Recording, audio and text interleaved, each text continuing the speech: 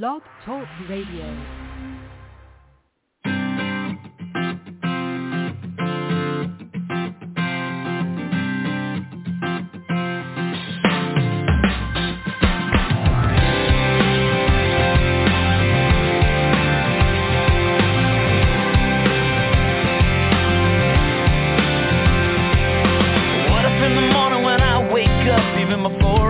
My coffee cup, I said, thank you. What if I looked at the day and the hours ahead, and before I moved forward I bowed my head and said, thank you. Oh, I said thank you. What if I looked at my life in a different way, took a little more time to stop and pray? I know it would change all the moments in between. So here I go. Thank you for everything. For loving me, it don't even matter what tomorrow brings. Well, I will sing my thank you for sun and rain, for what you give and take away, for all your goodness. I will always say thank you. Oh, I say thank you. What if I lost everything that I had? I could smile and somehow still be glad and say thank you, thank you. 'Cause life is joy, life is pain, but the prayer of my heart will never change. I say thank you, oh I say thank you. Oh, what if I looked at my life in a different way, took a little more time to stop and pray? I know it would change all the moments in between. So here I go, thank you for everything. Thank you for loving me. It don't even matter what tomorrow brings. Well, I will sing my thank you for sun and rain, for what you give and take away, for all your goodness. I will always say thank you. Oh, yeah.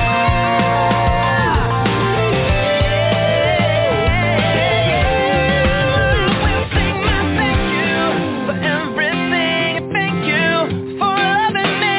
It don't even matter what tomorrow brings. Well, I will sing my thank you for sun and rain, for what you give and take away, for all your goodness. I will always say I will. For all your goodness, I will always say thank you.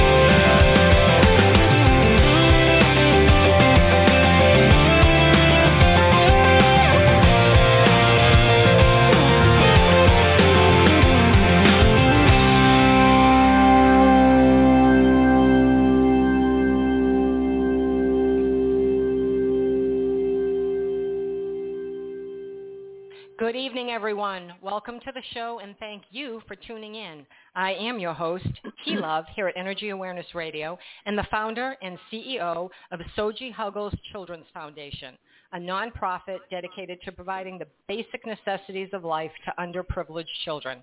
I'm also a board-certified integrated holistic health energy and sound therapist with a private practice in Sussex County, New Jersey, where Energy Awareness Radio streams to you live each and every week.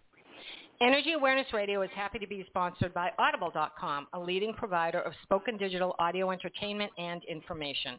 Audible.com has more than 425,000 audiobooks and spoken word audio products to choose from, so you can listen whenever and wherever you want.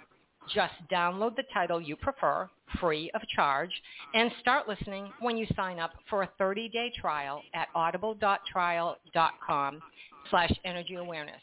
That's audibletrial.com/energyawareness. Okay, listeners, this past year, our entire planet has experienced so much loss, and with that, there has been and continues to be tremendous grief. And for far too long, we've treated grief as a problem that needs to be solved. But it's really not a problem, and it doesn't need to be solved. Rather, it is a process with no time frame and no right or wrong way in which we each individually, or even together as a collective whole, face our losses and begin to heal.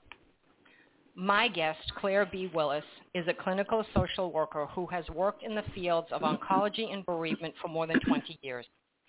A co-founder of the Boston nonprofit Facing Cancer Together, Calir has led bereavement, end-of-life, support, and therapeutic writing groups. She has co-taught spiritual resources for healing the mind, body, and soul at Andover Newton Theological School, and she maintains a private practice in Massachusetts, my old stomping ground. As a lay Buddhist chaplain, she focuses on contemplative practices for end-of-life care. And for the past 5 years, she's been a student of Koshin Paley Ellison, a founding teacher at the New York Zen Center for Contemplative Care. She is the author of Lasting Words, A Guide to Finding Meaning Toward the Close of Life. And she is the co-author with Marnie Crawford Samuelson of Opening to Grief, Finding Your Way from Loss to Peace, which is our topic for discussion. Welcome to the show, Calir. Thank you for taking time to join us here at Energy Awareness Radio. How are you being? Thank you so much for having me. I am being good. I can't say I have any complaints right now. I feel very fortunate at my age to be healthy and thriving. And anybody on the planet right now should feel the same way. You know, if you're healthy and thriving, you're doing better than many people. So there you go. I know that. Yes. Yeah, I'm very grateful, believe me. Yes, I'm sure. You know, first let me say, I don't think that there really is anyone on the planet who hasn't suffered some type of loss this past year, whether it's the loss of a loved one's life, the loss of a job, a business, or even as simple as the loss of your daily routine in life and our ability to freely socialize. It is loss, and these losses, they've been life-changing in both small and extremely devastating ways. And having said that, your book, Opening to Grief, which has a copyright date of 2020, a year of immense loss, did you feel the need to write this book because of COVID and all that it brought, or was it in the works prior to your really being aware of COVID and the horrors that were to come? Oh, well, it's so funny that you asked that question because we wrote the book long before COVID, and it was supposed to come out this spring. And when COVID hit a year ago, the publisher said, we want this book immediately. So we wrote this book more out of what emanated from my work, which was mostly people who were dying from cancer and other kinds of losses. It's interesting that you talk about the fact that we've all experienced loss. I think maximally we've lost life as we've known it, that there's some way we can't unknow what we know now. And David Brooks had a great article that came out in April 2020, right at the beginning of COVID, and he wrote to his readers saying, how are you all faring? And in 3 days, he got 5,000 replies. And his summation comment was, we're just experiencing a river of woe. There's a river of grief in our culture. And I love the metaphor of river because water goes everywhere. And COVID has touched everybody in some way or another. And I think sometimes people may not experience what they've experienced as grief, but it has touched everybody's lives. Everybody has suffered some loss from this pandemic of fear and grief and of a disease. Sure. I mean, some of it, by comparison, some of the things are seemingly small, but they're really not. I mean, one of the losses is the loss of the self, the way we lived prior to lockdowns and wearing masks to stay safe. And wherever there's loss, there's grief, which is, in this case, compounded by fear of how to live fully when we can't go anywhere or be with anyone we want to be with. So we're grieving all of this at the same time, along with any other devastating losses that might come up. But even just hearing the daily updates on the news, it would hit you hard. You couldn't help but grieve for others. It was just too much. And the symptoms aren't just sorrow, as people think. The list of symptoms are all-encompassing, fear being among them, along with anger and anxiety and isolation, disorientation, hopelessness, depression. There's so many things. I mean, mental health issues have gone up extremely high in the past year, and so many more ways in which we as humans respond to loss. You know, coupled with, look at the violence and the destruction, the brutality that we've witnessed on TV, and the weather patterns and everything like that. You know, will we ever be where we were and able to live? And I know that we're coming out of it now, but still, all of that, even though it may not be a direct hit to us as individuals, is still loss on top of loss on top of loss. Is it not? You know? Oh, it's what I call a pileup. Oh, yeah. But, you know, when you think about some of these losses, like I'm thinking about the threat of loss to our democracy. I'm thinking about how racism and how systemic racism has been exposed, that there's grief connected with that, the ways in which we're finally beginning to see how we've been complicit with that. And it's every aspect of our life if we're willing to experience it and let our hearts break open. The environmental crisis is not going to go away fast. I mean, and that's what actually caused COVID. So our problems aren't going away, but our sociability is opening up. And I hope it stays open. You mentioned something that I want to just emphasize, T, which I think is really important, that grief, the word grief, is an umbrella word for so many feelings. And one of the problems that happens often in families is that people are grieving differently. And so sometimes people perceive other members of the family as not grieving because their grief doesn't express itself the way another person's does. And we tend to think of grief as sorrow and sadness and despair. But as you said, it's anger, it's irritation, it's loneliness, it's anxiety. And anger is a very common expression of of grief. It's impatience and irritability are also, and I want to just say this because I think it's important for listeners, is that it's much easier to be angry about a loss because there's a sense of agency and strength in feeling angry rather than to feel the helplessness and the vulnerability of sorrow when you've lost something or someone you love. It's easier to be confrontive and combative about it. But eventually it's going to catch up with you if you don't reach under the anger into the sorrow and tap into the real content of the loss. Yeah, and I think when most people think about grief, they really do turn to the work of Dr. Elizabeth Kubler-Ross, who developed the 5 stages of grieving, right? And that has been like the proper way to grieve, I'll say, and has been used by psychologists and psychiatrists for decades to help, in quotes, patients who go through the grieving process so they know where they are and what the next stage is, and when they get to number 5, bam, you're done. But I don't really like that.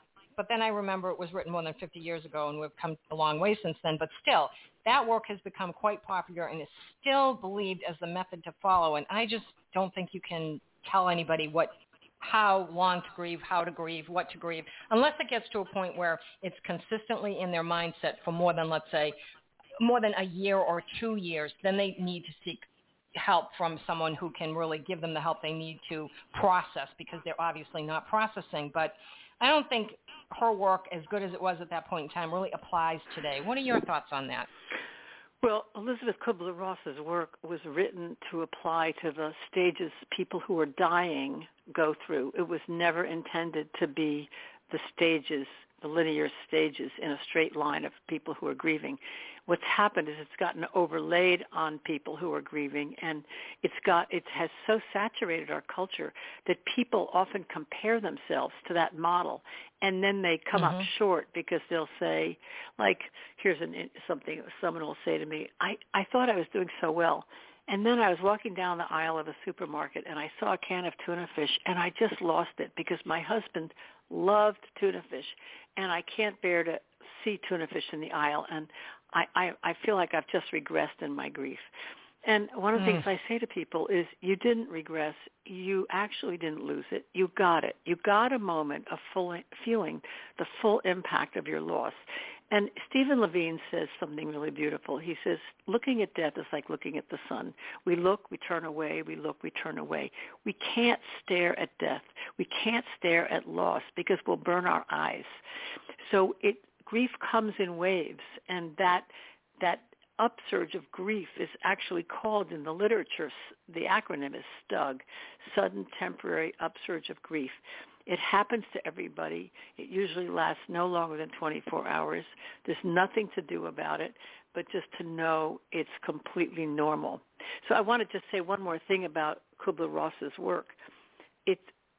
Inevitably, people will touch into some of those stages as part of their grief work. They may not either, but they may. So it's not that those stages don't apply, but they don't apply in any linear way. And people have really hurt themselves and shamed themselves with those stages by misinterpreting them and applying them to their own process. So I want to just emphasize that for people that may be feeling that. Yeah, it's really a shame because sometimes when something is given to us as a pure belief and something that this is the way it is and you have to do that, and right. Now you're not quote unquote normal because you're not following these quote unquote rules.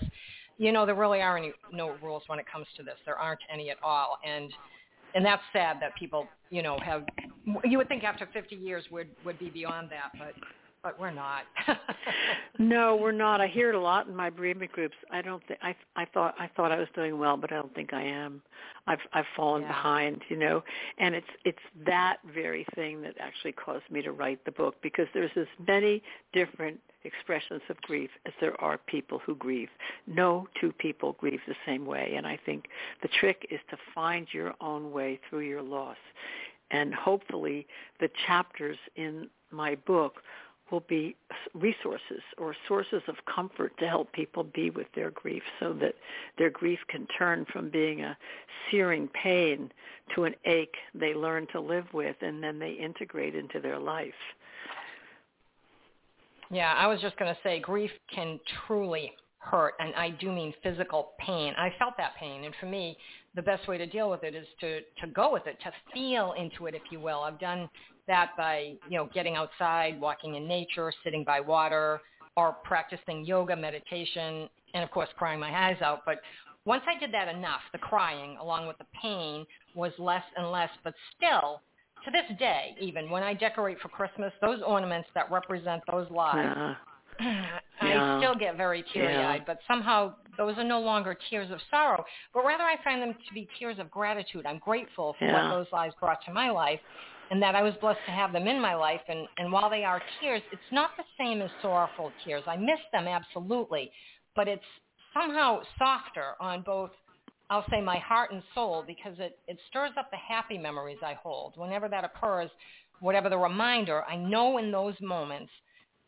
I believe that the spirit of those beings are right there with me. I firmly believe that. And for me, it's visceral, and those tools work for me. So how do you help people with the literal pain and hurt that comes with grief? So let me just say two things first.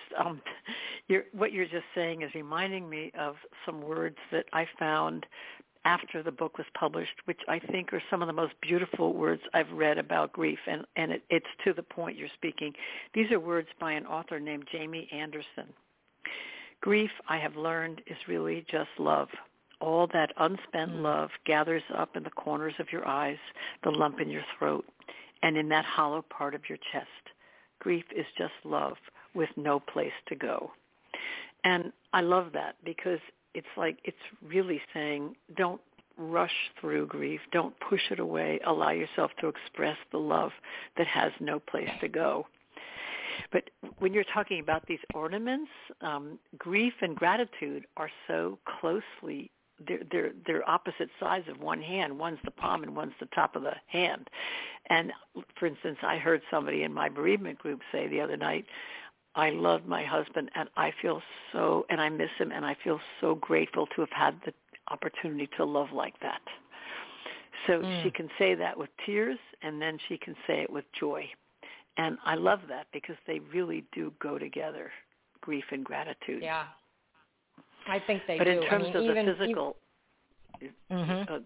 I was going to say, in terms of the physical parts of grief, there's no question that grief has a real physical component, it has a psychological component, it has a cognitive component, and there's a lot that we lose as we're grieving, and it can be a physical pain in the body. There's no question about it. And breath can help with that, and meditation can help with that, and mindfulness practices can help with that. Yeah, because we have to try to remember, and maybe it's not up to us to really remember. Maybe it's up to us to have people around us who love us enough to support us and say, your person wouldn't want you to be like this all the time. They would want you to be living life, because life is meant to be lived. And you're not forgetting about the person. You're not disregarding them. You're not detaching. I mean, I've had people tell me I'm detached. And I'm like, look, it's not a case of being detached. It's a case of keeping that person in your heart, a special place within your heart, and knowing that you are fortunate enough to get to move on and go on and carry their life with you and help bring what they were doing into it. Well, I often will say to somebody, what would your loved one want from you right now? Mm-hmm. What advice would they give you? And to that point, there's a phenomenon which I'm sure you're familiar with called continuing bonds, or remembering conversations, which I have in my book. And it's a way I often will say to people in my bereavement groups, how many of you are talking to the people who have died that you loved? I don't say, is anybody? I assume it's normal, and I say, how many of you are? And that way the secrets of doing that, which everybody's doing, emerge. And we have to prevail upon the voice of the people who have gone before us and try to bring their voices in with us, because the end of a life doesn't end a relationship. The relationships with these people go on. And how can we use it in a way that's helpful to our healing? I mean, that's the question. How do we keep the loss in a healing way with us? How do we keep that love going? What's the legacy that person has imbued to us to go on? And I'm sure I'm not alone. I do that. When my father passed away, I mean, that's not funny. When my father passed away, it was probably a couple of months later. I was doing something in the basement. I can't remember what. And he was a cabinet maker. And I couldn't get something to fit together. And I'm like, oh, come on, Daddy. Can you just help me? What are you doing on the other side anyway? And in 2 seconds' time, it worked. And I was like, oh, thank you.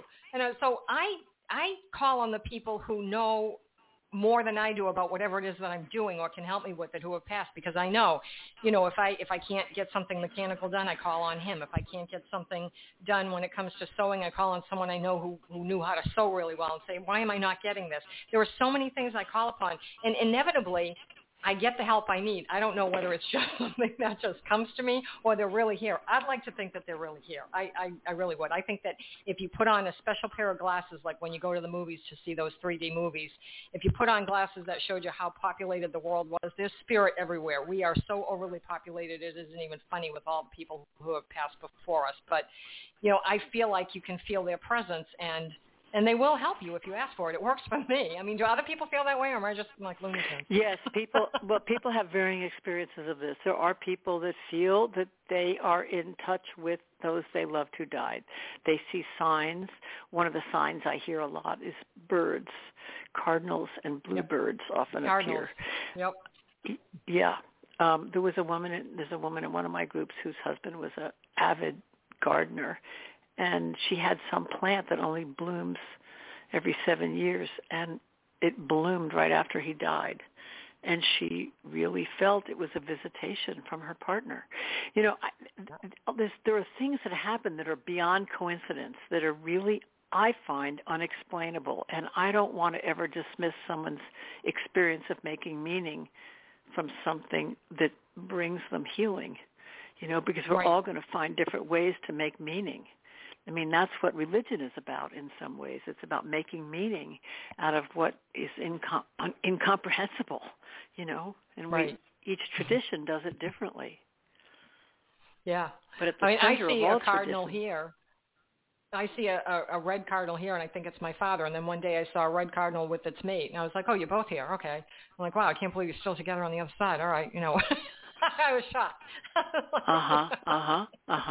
That was my own little thing. But I have a friend who, her husband passed away, and she said, he used to plant these tiger lilies. She goes, I hate tiger lilies. I hate them. She says, in every spring, these damn tiger lilies bloom, and I want to just yank him up, but I feel like I can't because I think he's trying to get through and tell me something. She says, and sometimes something comes up in the house, and I have to say, Gary, why are you not helping me? And she says, and then there's a solution. Within like half an hour, I get a solution. I'm like, oh, okay, you are helping me. She says, so I really can't pull out those tiger lilies, can I? I said, you can do whatever you want, but, you gotta feel through this yourself. I'm not going to tell you what to do. Yeah. Well, that's interesting. Yeah. It's a lot of things appear from nature as signs to people. And then there's people who don't see the signs and then feel badly that their loved one isn't visiting. And I say, well, maybe they haven't come yet, or maybe they've come in ways you didn't expect. I mean, we can't answer unequivocally for these things, right? Right. Yeah, you just can't, you absolutely can't, Yeah. But I think particularly throughout this pandemic, which is why I asked about, if the book came out specifically for that, it sounds like you were called to do so. People have been talking about the losses they experienced years, even decades ago. So I'm wondering if you think the daily news or the COVID updates coupled with the other issues of brutality and violence that we hear about are triggering memories of simpler times, and those memories would probably include those that we have lost. Why do you think the memories that's are interesting coming up question now? You're posing. I think that if there's a silver lining, and I say that in quotes, to COVID, it's that the whole concept of grief has come into the mainstream media. We have a president who talked about how important it is to remember so that we can heal. He lit those candles for 1,000 lives. And, there was a public expression of grief and mourning. And that's one of the things COVID has done. We've seen articles in the New York Times and the Atlantic. We hear talk shows on NPR. It's in the mainstream conversation now. And that's been a benefit of COVID. The other thing that it's done is it has resurrected for people unattended losses from earlier on in their life. So many people don't grieve losses for many reasons. They may have a judgment about how it should look. They may not have had the time and the privilege and the downtime to grieve, if they were busy just coping and holding a family together. And I think when COVID came and brought so much loss into our lives, it tore open all the losses in our past that we hadn't grieved. And I think that's one of the reasons people have been more attuned to their losses. Yeah, I think you're right, because it has come up an awful lot. I mean, I've heard it. I have done pediatric hospice work, so I don't hear from the children at all. But I haven't done that since COVID started.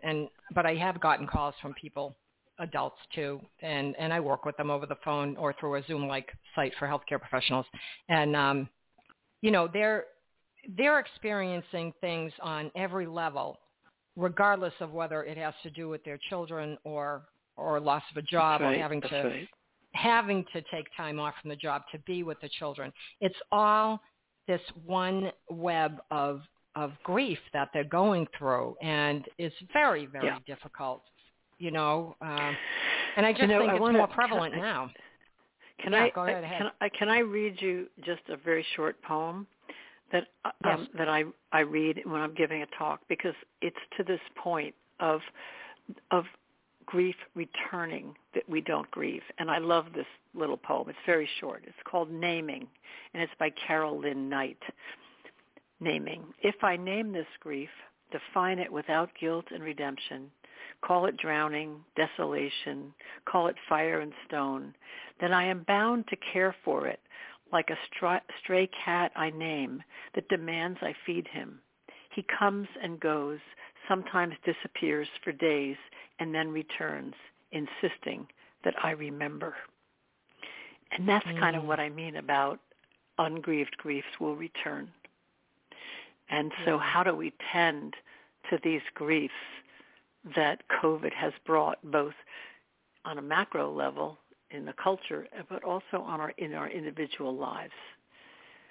And I think the first chapter in our book, I love, we gave a lot of thought to how we were going to write the first chapter because the first chapter seemed important.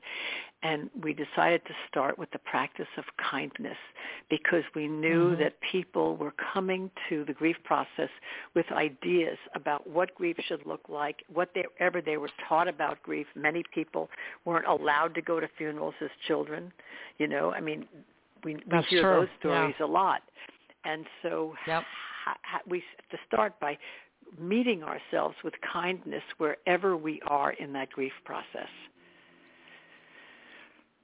Yeah, and I think one of the things that, I mean, science has proven this over and over again, that's vital to our health and the grieving process is self-care. But it's still looked at by many as a form of selfishness. It's not self-care and kindness to ourselves is particularly important when we're going through life changes or challenges, you know. I think that that's an important piece that people feel guilty about, I guess I'll say. You know, yes, that I think they can't right. possibly do anything. Yeah, I can't do any self-care for myself. I have to take care of this person who's dying or somebody passed away, and so therefore it's almost like they have to punish themselves. Yeah, I think that's right. Yeah. Yeah, wow. I don't know. I think one of somehow the one care thing yes. Go ahead. Go ahead. I was going to say somehow care or it becomes a betrayal of the one who passed. Yes. Yep. You know, you can't have too good a time. Yeah, exactly. Yeah, it's like you would definitely be betraying that person because they're here and you're not. You know, they're not part of it, and they should be here. And it's not. Right. That's not the case. But even the self-care part where it's, you know, if you took care of yourself and held your normal daily routine as best you could, people think that's almost selfish that, well, you know, their husband or their wife or their parents or sibling or somebody passed away and 3 days later they went and got a massage or a week later they went and got a manicure and a pedicure. You know what? You know, these are not luxuries. This is self-care for this person. Or they started going back to yoga classes, or they're back into their regime. They're going back to work, and you only get so much time off from work, you know. So you have to go back to work. Thing. Oh, yeah. I mean, our culture doesn't really give grief a moment's time. What do we get? 3 to 5 days off at work? Depending on who passed away. Yeah.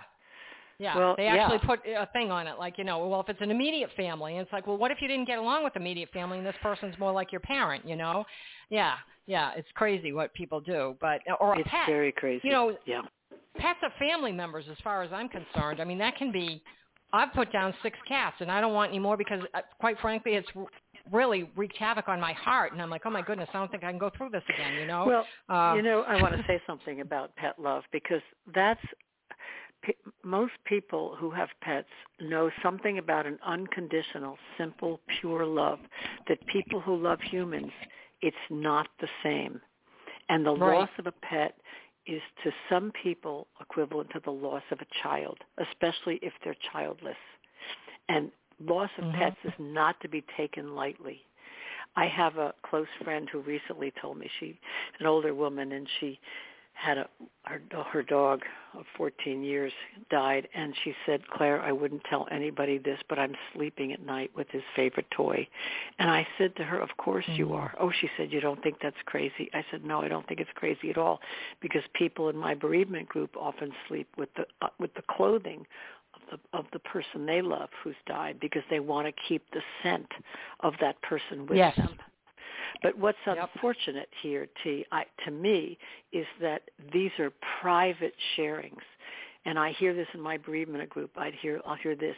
I would only say this in here to you all because you will understand. And isn't that sad that these people can't say what's true to them about their grief, which is so universal, except in a small bereavement group where they've formed sort of a beloved community. That breaks my heart. They don't want to be. It does. They don't want to be judged and criticized. Exactly. Yep. Because we do that. You know, people will do that. Yeah. Mm-hmm. Well, it's all about measuring ourselves against these models of grief. of what grief I'm looks saying, like. oh, they're crazy for doing that. Somebody should do something about that. And that's not the case. This is the way they handle the grief. And, everybody's going to grieve. If you've never grieved over anything in your life, then you might be considered lucky. On the other hand, maybe I'm not so because sure. when it hits you, exactly. When it hits you, it's going to hit you really hard, and you haven't learned how to deal with it. And it can hit harder than, it's like people who never have failed, and then all of a sudden they fail. It's devastating to them. The good thing about having known loss is that once you can tolerate your own losses and your own suffering, you enhance immeasurably your capacity to be with the suffering of other people. So one of the things that I hear all the time is friends I thought would be there for me have disappeared, and people that were sort of strangers have come forward. Well, that is in part because the people who have disappeared don't know their way around their own heart with grief, and it's scary to them, and they can't withstand it. So being with your own grief is so important because it will help you be with others. That is vitally important because you need to be there. Something came up recently. You need to be there for the other person. And I had a friend call me. Her brother passed, and he had ALS. And she said she thought she was prepared. And while I understand what she was saying, I feel very strongly to make this point that no matter what the situation, even when a loved one is in hospice, you can never prepare for your reaction. It doesn't work that way. There's no one but you who knows what's happening within you. So surrounding yourself with loved ones, providing yourself with self-care in your way, in your time, is critical to your process and vital to your well-being. No one else can or should tell you how much time you need or question what you want to do in any given moment as you process your grief, or anything else for that matter, but particularly during the grieving process. And we are vulnerable to others' words, and this is not the time for anyone to do anything other than listen and support, care, and love you completely. That's the job of the rest of the world. If that's not happening, then I think you need to cut them off for the time being because they're not what you need in your life in those moments. Who can be with you, and not let yourself be mistreated by people who mean well but just don't know their way around grief. I think people try to be there for one another, but like I'm doing a training next week in a guidance department because the guidance counselors have had a lot of loss in their school, and they don't know what to tell the kids how to respond to grief. So I'm making a list of ways to respond that are helpful to people. A lot of people don't know how. They'll say things like, she's in a better place, or, which is a killer to say, or at least she's not suffering. Well, yes, but you are. Right. And people mean well, but they just don't know how to offer their full presence. They want to make the other person feel better. And in fact, what someone who's grieving really needs is someone to be present to them in their sorrow, to allow them to be sorrowful with them. Yeah, and I don't think we teach enough about how to process this. I think this is something that really should be taught, and it's not. Everybody just does it their own way and says those things that can be construed as, well, that's kind of rude, they're in a better place. As you said, they're not suffering anymore. And what I found was that people feel guilt. Whenever I was in pediatric hospice, I noticed the very first time that there was a lot of guilt in the cases that I've seen, and it's because I sat there and I looked at the people in the room, and the patient passed, and everybody was very upset. And I sat there and I thought to myself, no, this is, my first time in hospice, and I'm thinking, this is hospice. We all know why we're here. Okay, what's going on? I get it. Yeah. But it's something different. And I couldn't put my finger on what it was, and then it hit me. And a woman walked out of the room, and she was like an aunt of the person. So I went out and I said, how are you? And she said she was doing okay. And I said, okay, I have to ask you, I know that you're upset, but it seems like people are shocked, but I think they're not shocked. And she said, oh, no, they're not shocked. And I said, do you think that they're feeling guilty? And she said, what do you mean? I said, I think people are feeling relief. And the relief that they feel is not that the person's not here anymore. It's that the person is no longer suffering. And then they feel immediate guilt because they feel relief. And they're confusing that relief with something that's not a relief that should, like, you know, they're looking at it going, I feel relief, now I should feel guilty because I feel relief. It's not that kind of relief. Have you noticed that? Have you ever seen that in your work? Well, what I usually say is that relief is an expression of grief. The person's not suffering. You know, I remember thinking to myself when my mother was dying, I said this to a therapist I was in. I said, I can't wait for my mother to die. And she said, that's not what you should wish for. What you need to wish for is the ability to withstand her process. And it wasn't that I wanted my mother dead. It was that I wanted my life back. And so there was a relief when she left and died because I had my life back. That was part of the relief. There was also the relief of her being freed from suffering because it seemed like an interminable amount of time she was in the dying process. But I liked the wish of, may I have the strength to endure this person's process. Because I like that everybody too. dies in their own way, and we can think it's better that they be dead and be out of their suffering. But that's not their journey.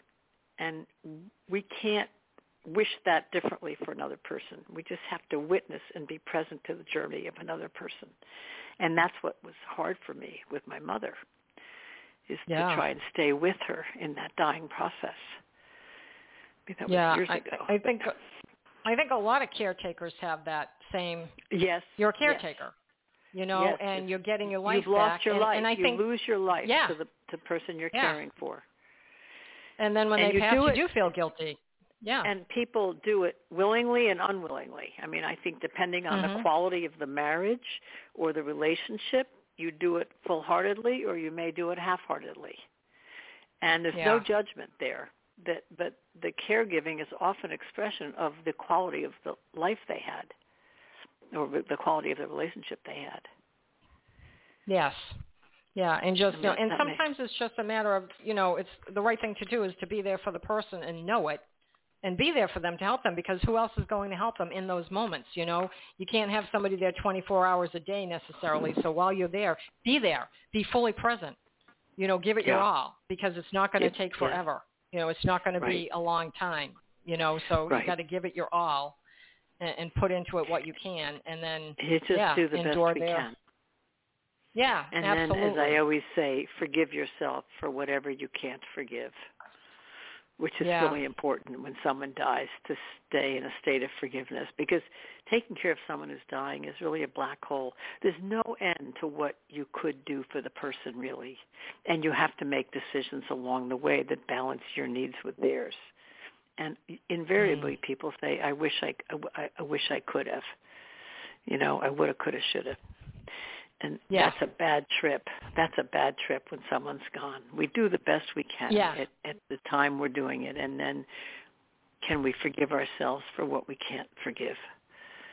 Yeah, and you can't go back. I mean, there's no closure at that point with the person. You can't find anything out, you know. Yeah, there's no going back. But the closure I know people who have self-forgiveness, really. Yes. The closure is in ourselves. It doesn't require the other person. Right? No. Everybody thinks it does, because that's the way we've been brought up to believe, that you have to have these ceremonies in order to have full closure and say your goodbyes, and you really don't need to do that at all. You really don't need that. You don't need to be there.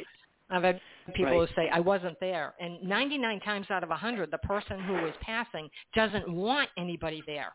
They will, I've seen it so often that people will leave, and they pass. You know, they want everybody out there. They're in good spirits and everything, and they're talking, and the people leave and think, oh, you know, there's a turnaround. It's like, there's not a turnaround. You know, in my head, I'm thinking there's not a turnaround. They're seeing what they want to see. And then the phone call comes 3 or 4 hours later, and they're like, what happened? They were talking. And I think that is something, too. Most people don't want other people to see them pass. I'm sure you've seen that in your work. I've seen everything. You know, I think sometimes it's hard for a parent to die when the children are around them.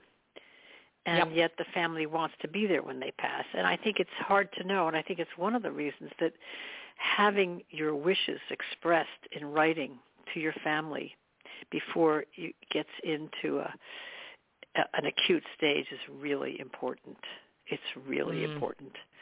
I mean, having a good sort of ethical will or whatever.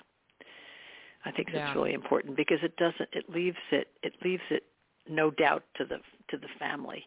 They at least know.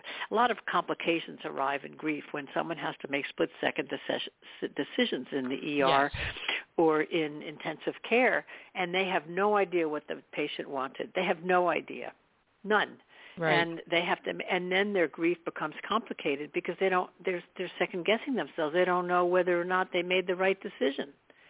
And that can really plague someone who's grieving. Did I kill the person by pulling the plug? What would they have wanted? You know, it's hard. So I think one of the biggest gifts we can give our loved ones is to let them know how we want to be taken care of in a variety of circumstances as we get older. You know, it's funny because I've had a number of people say to me, it's really not funny, but I have to laugh at it. They've said to me, will you be the person that makes the decision because I know you'll pull the plug? And I'm like, is that a compliment or what? I mean, am I vicious? What are you saying to me? You know, and they're saying, you won't let me suffer. I know you would say, pull the plug, and you could go through with it. And they're right. Well, a lot of people can't say that. Yeah. You know, a lot of people can't pull the plug because it raises a lot of issues for them religiously, ethically, you know. And if you don't have express permission from someone to do that, that's pretty tough. Yeah. I just know people have said it to me and said, they're like, T, you have the guts to do it. And I'm like, yeah, but I'm not the one that would do it unless, you know, you did put it in writing where I had that decision. You know, you need a living will. Yeah, you've got to have permission. Yeah, you have to have permission. But they know that if someone said to me, you know, this is what I want, if that's really what you want, I'll make sure it happens because that's what you want. It's not fair to do what I want. It's not what you want. You have to do what the person wants, but they have to get it in writing.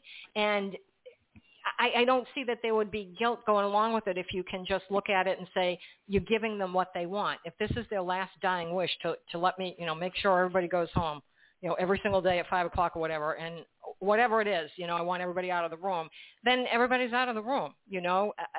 But it's hard. It's hard for people to do that in the moment. That's why doing it ahead of time, as you said, is probably the best way to go because, you know, you might laugh about it and say, yeah, okay, that's going to happen, or yeah, I can't do that. Well, if you know your kids and you know which ones can't do it, you pick the one that you know can do it, not out of hatred, not to be vicious, not to be mean, but because they love you enough to want you to have what you want.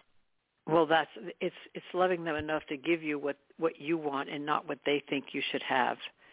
Exactly. And that's where families honoring their break wishes. Down.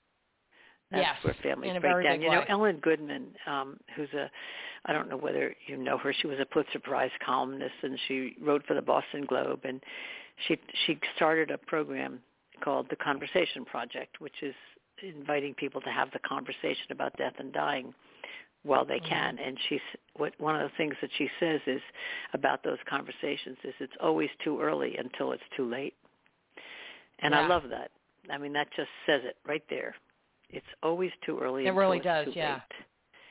Right? Yeah, because everybody thinks, you know, we're not going to go anytime soon, you know? You just don't know. Hi, Claire. You have to plan ahead. It's like buying life insurance, you know. You have to do that as well. I did want to talk about one thing at the beginning in the front of your book, Opening to Grief. There is a section called Note from the Authors, and that note starts with a quote by W.S. Merwin, and it reads, on the last day of the world, I would want to plant a tree. I love that. It is so beautiful. I find it to be so very poignant. It's a sign of faith. Yeah. It says we know life does and will go on. And That's right. That's exactly really, I loved that. I had to stop there and read it like over and over. Yeah. You know, that's from a poem of his. It's an excerpt from it's a line from one of his poems. Yep. So you might want to take a look at that poem. Yeah. I did take a look at it. I read this a while ago, so I don't remember it, but I did take a look at it, and I was like, those were the perfect words to pull out to put in your book because it's just... Thank you. Yeah. I love that. And then the other thing that I liked in the same, I'm so glad. The same note from the authors was the final paragraph, and that reads, "We've seen how grief and love are intertwined. We grieve because we love, and we transform suffering and get through adversity by loving and helping each other.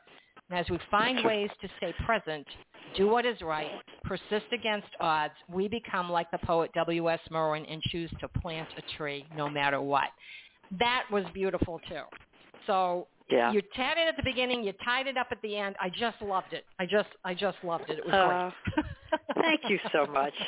That's so nice. I appreciate I appreciate your appreciating the book, because I think you really grasped the essence of it.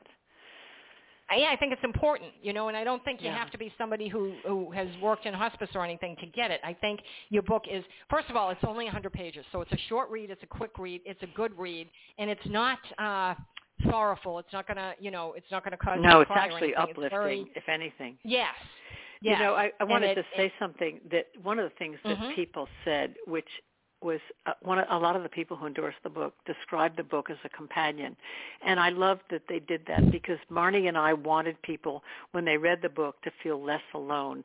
We wanted them to know that they were walking a path that many other people knew, and that they weren't alone doing that.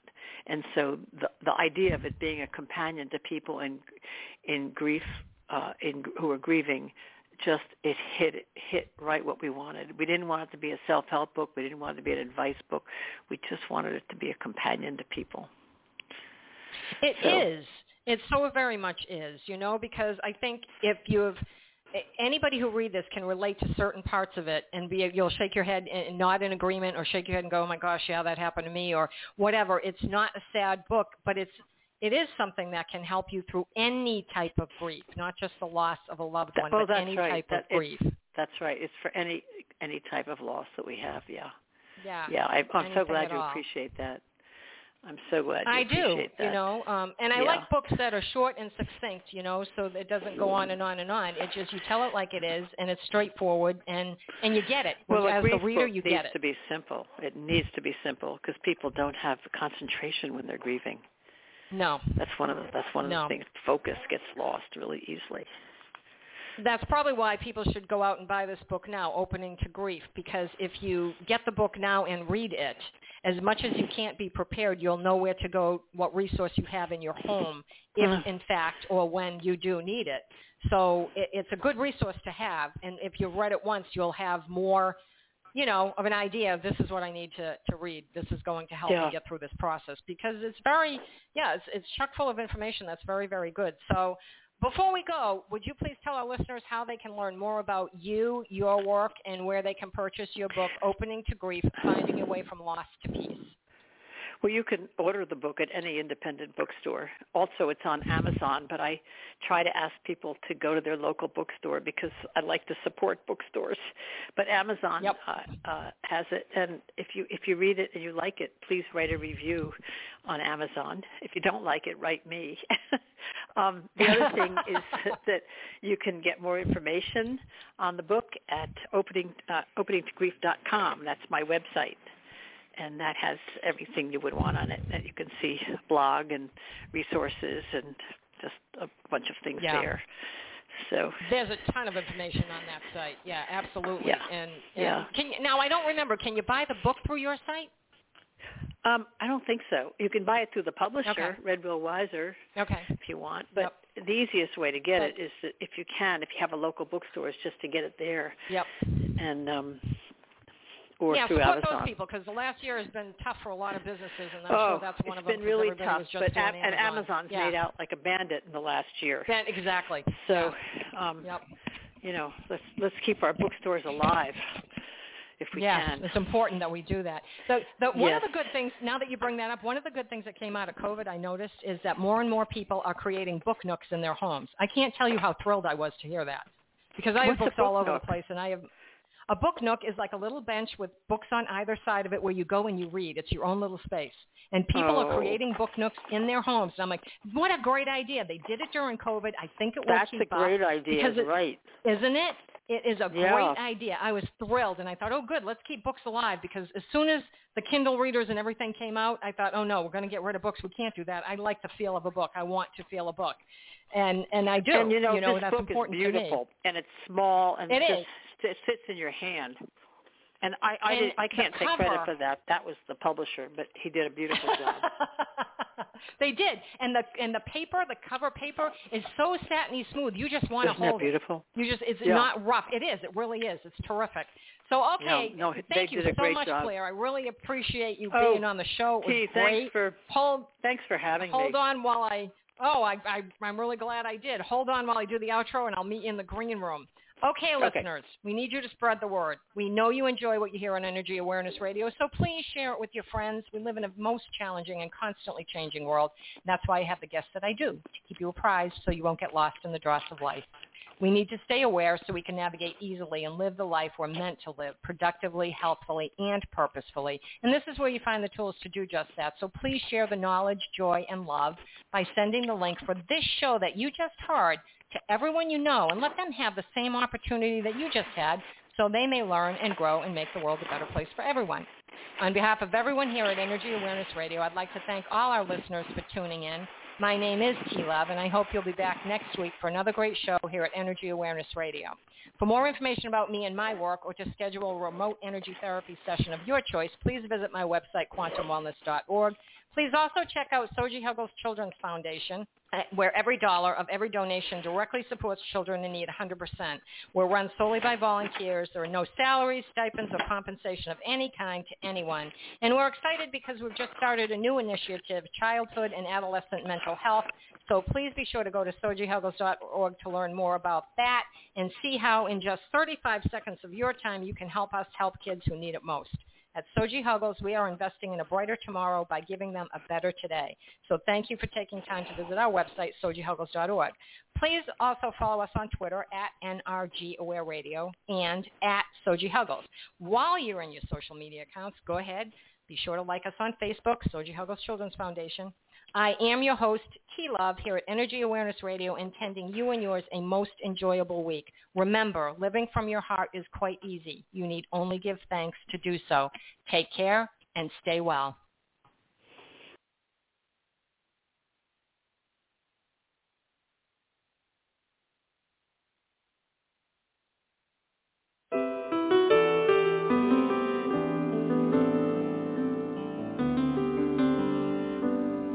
I got a roof over my head.